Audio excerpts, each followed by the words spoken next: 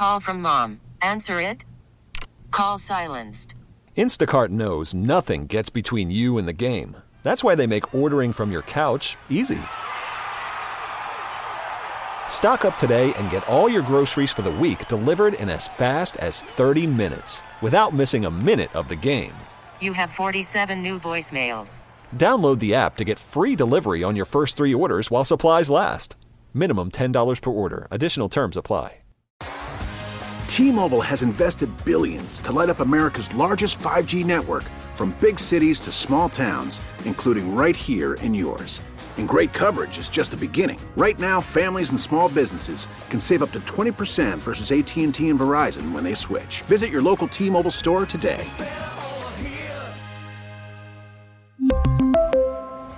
Plan savings with 3 lines of T-Mobile Essentials versus comparable available plans. Plan features and taxes and fees may vary. Call my name through the cream and I'll hear you scream again. Black Hole Sunday. Hello, everyone, and welcome to Black Hole Sundays. I'm your host, Steven Langford.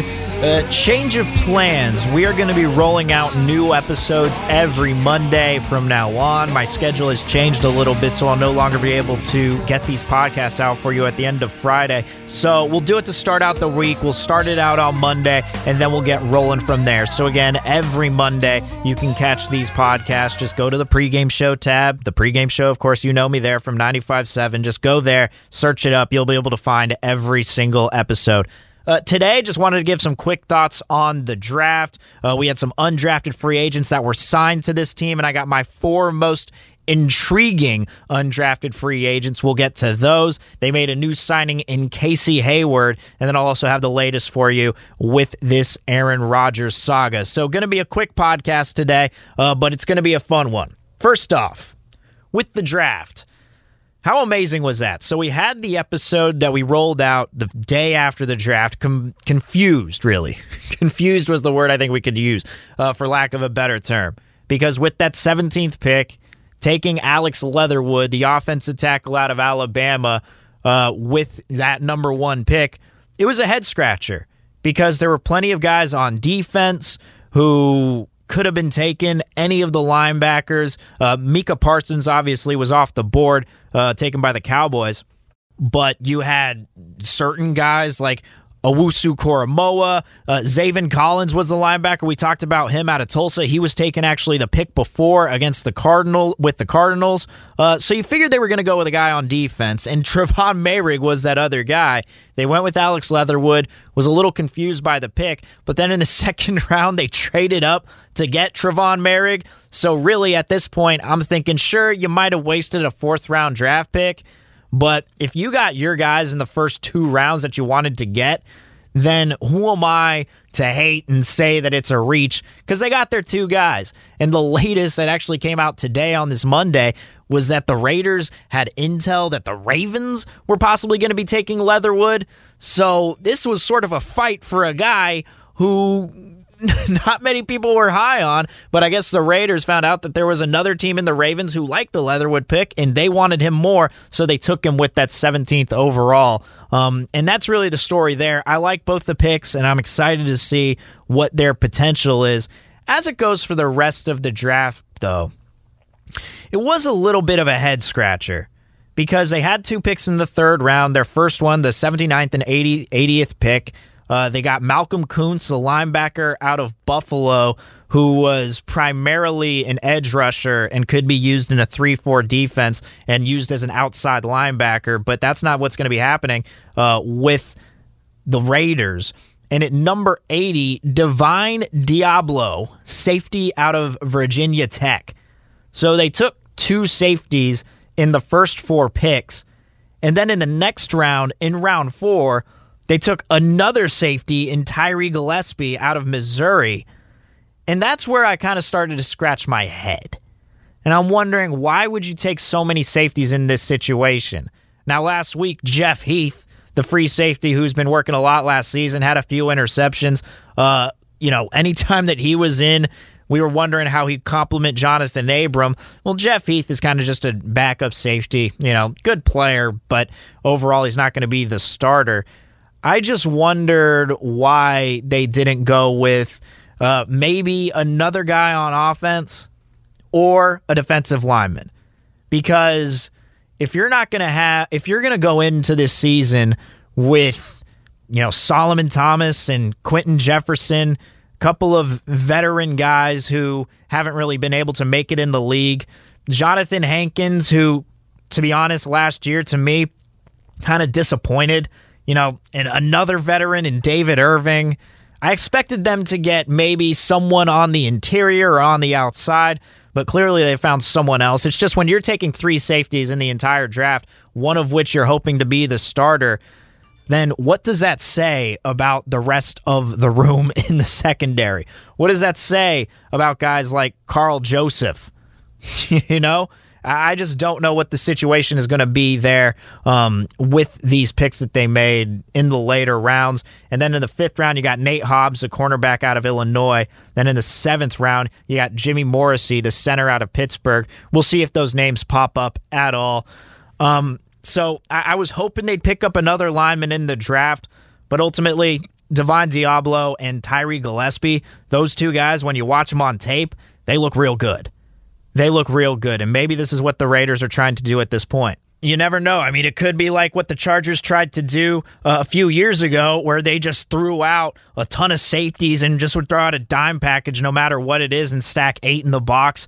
Maybe that's the plan going forward with this defense and Gus Bradley. It does give them quite a few pieces to play with, and we know how much Gus Bradley likes to work with those guys outside of the front 7. But the fact that they did not take a traditional 4-3 linebacker, I do think says a lot.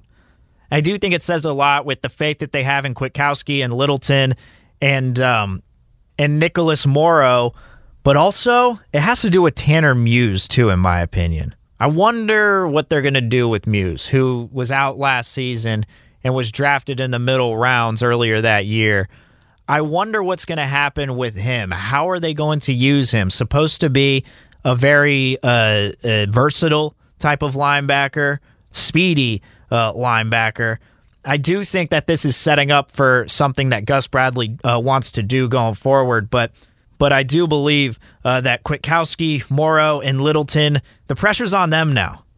The pressure's on them. They're the ones that are going to have to perform in this 4-3 scheme, depending on whatever he wants to do. But overall, I thought the draft was fine. Taking 3 safeties, I mean, it was a little questionable. I thought they could have used another defensive lineman, but look, they want to go with a bunch of guys in the secondary and also just to have them battle for jobs because you really don't know what's going to be happening with the backups at free safety. So I did like the draft overall. A lot of guys call him, he's a football player.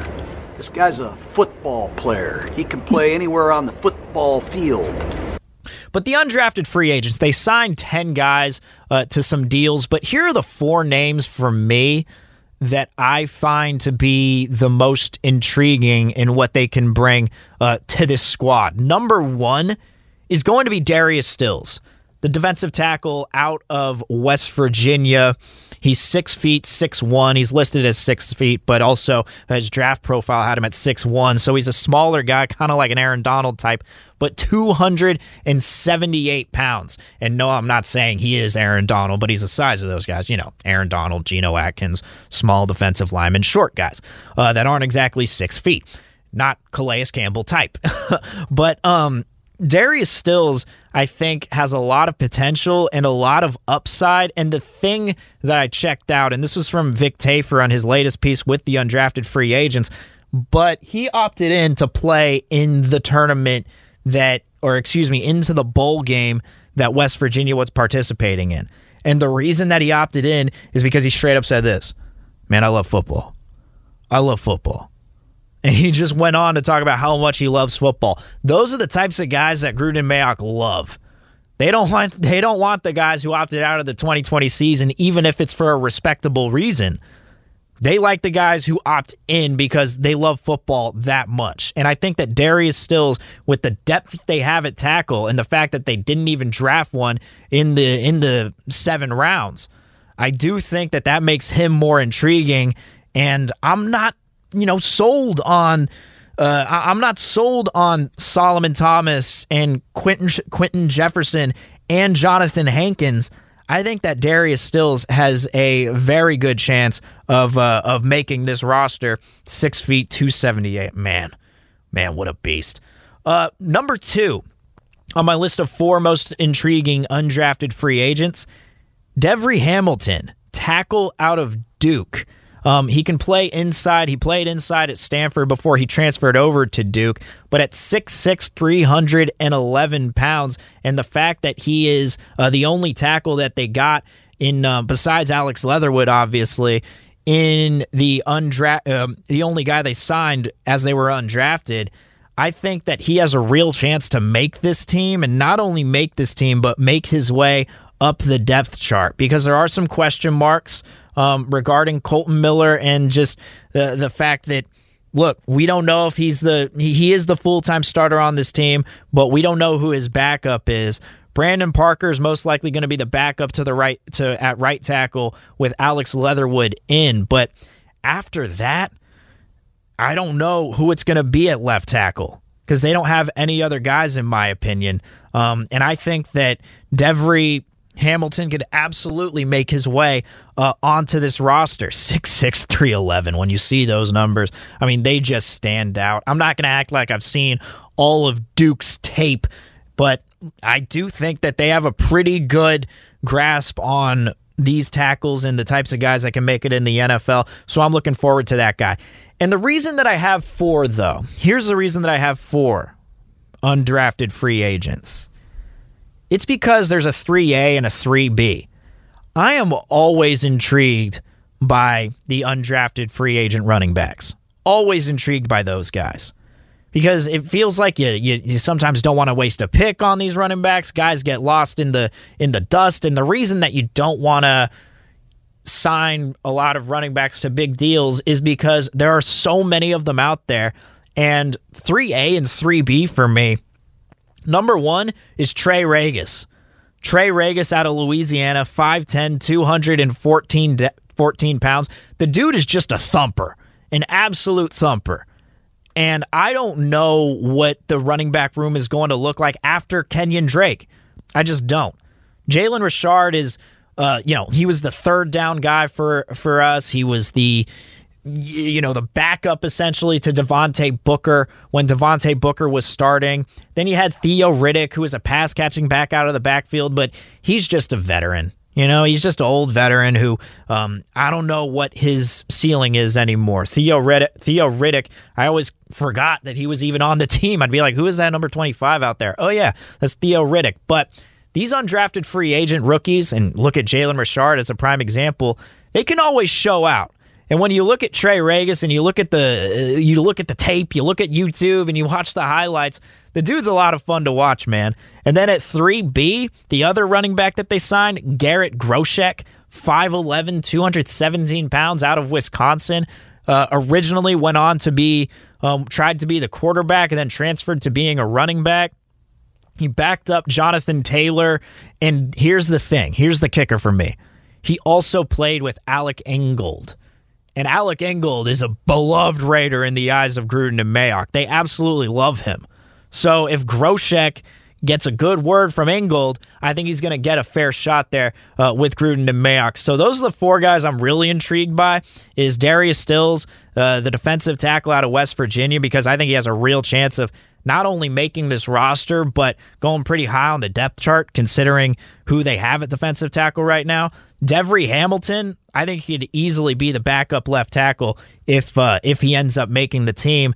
And then either Trey Regis or Garrett Groshek, just because, look, I love running backs who are undrafted. I really do.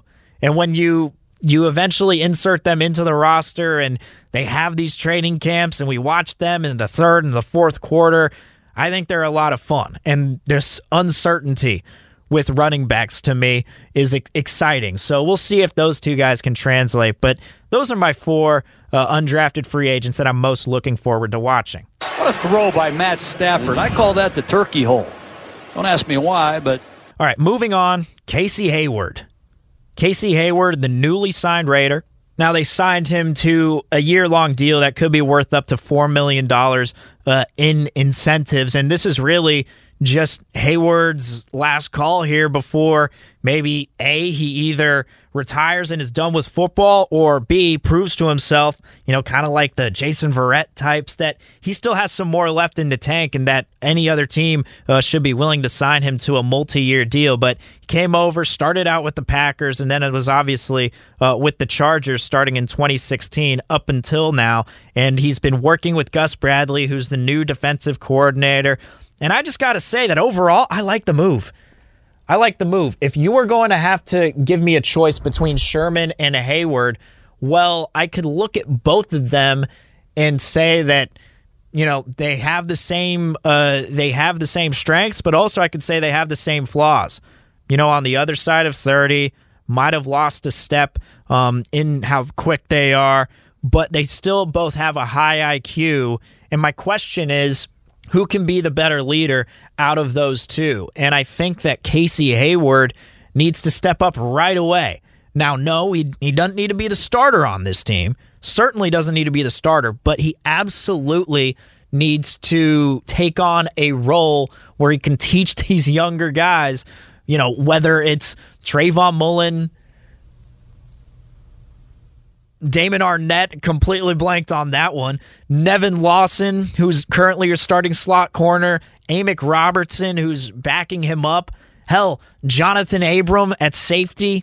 Their new guy, Trevon Merrick. They need a veteran cornerback presence, and I think that he can absolutely start in the slot day one, but he's not as young and has as much upside as Damon Arnett and Trayvon Mullen do, who are going to be playing on the outside.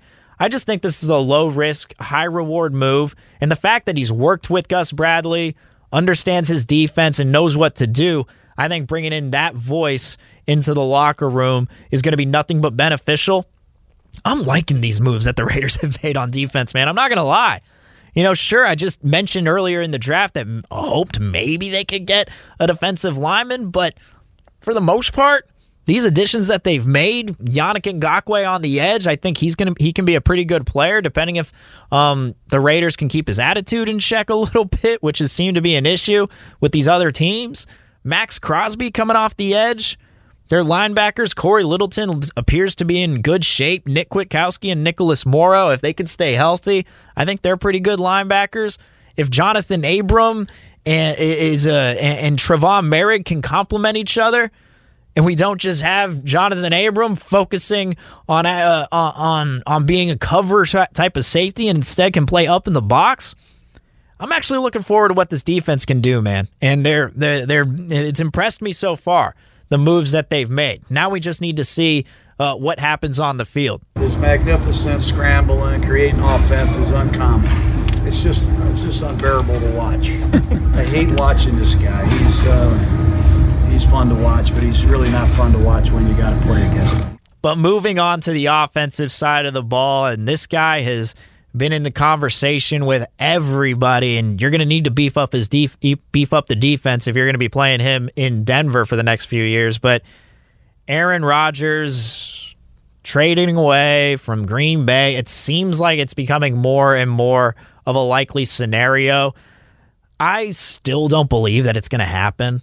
I'll say that on the front end.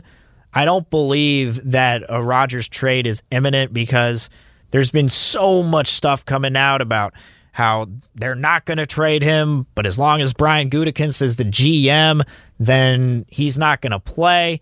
The most likely scenario to me, and this was the same with Deshaun Watson, is that he's just going to hold out. He's just going to hold out until the team actually makes a move. But, if Rodgers holds out, I don't know how much leverage he truly has because they just got Jordan Love that's going to come in and maybe try and get a head start on what is supposed to be a benching for the next couple of years while he learns under Aaron Rodgers. But to me, I wonder what the offers are, and it looks more and more like the Broncos are the number one suitor just because of what they can offer to him. But I will say this. I've talked about how I don't think he's going to be traded for the past 2 minutes. But look, if the Raiders can package Derek Carr and 3 first-round picks to take Aaron Rodgers, I'm going with that all day. And the reason that the Broncos are ahead of the Raiders as far as just trade possibility goes, trade prospects goes, is because they have more pieces to trade away that aren't as vital to their team that the Raiders do not have.